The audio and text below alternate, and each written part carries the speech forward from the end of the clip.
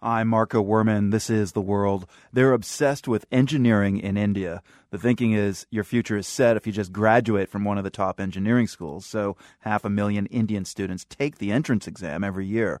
The competition is so intense that many students leave high school to attend special classes to cram for the exam.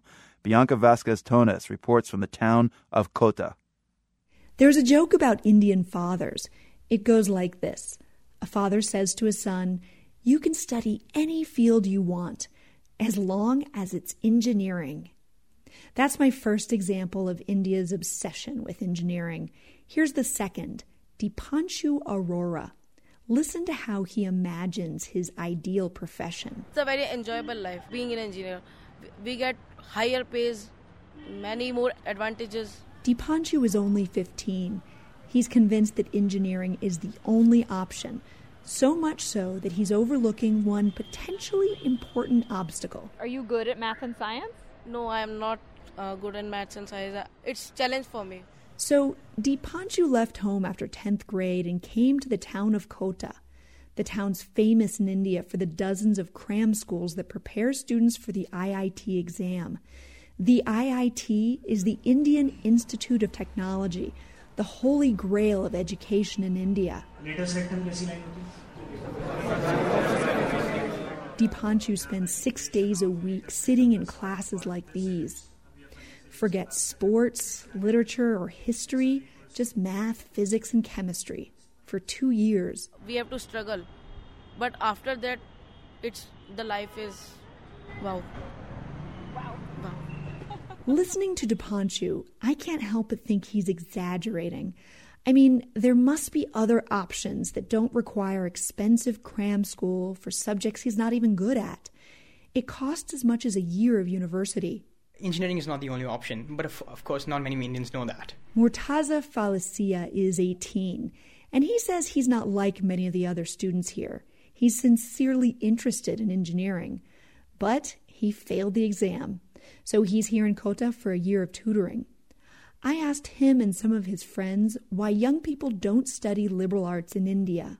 If you take an arts, then you're scoffed at, you're made fun of, because they don't pay well. They tell me there are classes in things like psychology. And if you take those courses, but you're going nowhere. You cannot expect a future over taking a psychology. In India. So maybe not a very, of course you can expect a future, but not a very appealing future. According to Murtaza and his friends, science is the only subject worth studying, but only if it leads to an engineering or medical degree. They're just looking to improve their standard of living, and it's not really the want of knowledge or that really motivates them. It's basically a better standard of living to achieve that. The problem is, IIT only has about 10,000 seats, and 500,000 students take the entrance exam each year. That's about 50 applicants for every seat. Compare that to Harvard, where 17 students apply for every student admitted. Most of the kids applying to IIT are boys. 16-year-old Deepali Tiwari is one of the few girls in Kota cramming for the exam. In my whole family, no one till yet has cracked that exam, and it's a kind of prestige, She's aware that on average, 5 kids kill themselves around exam time.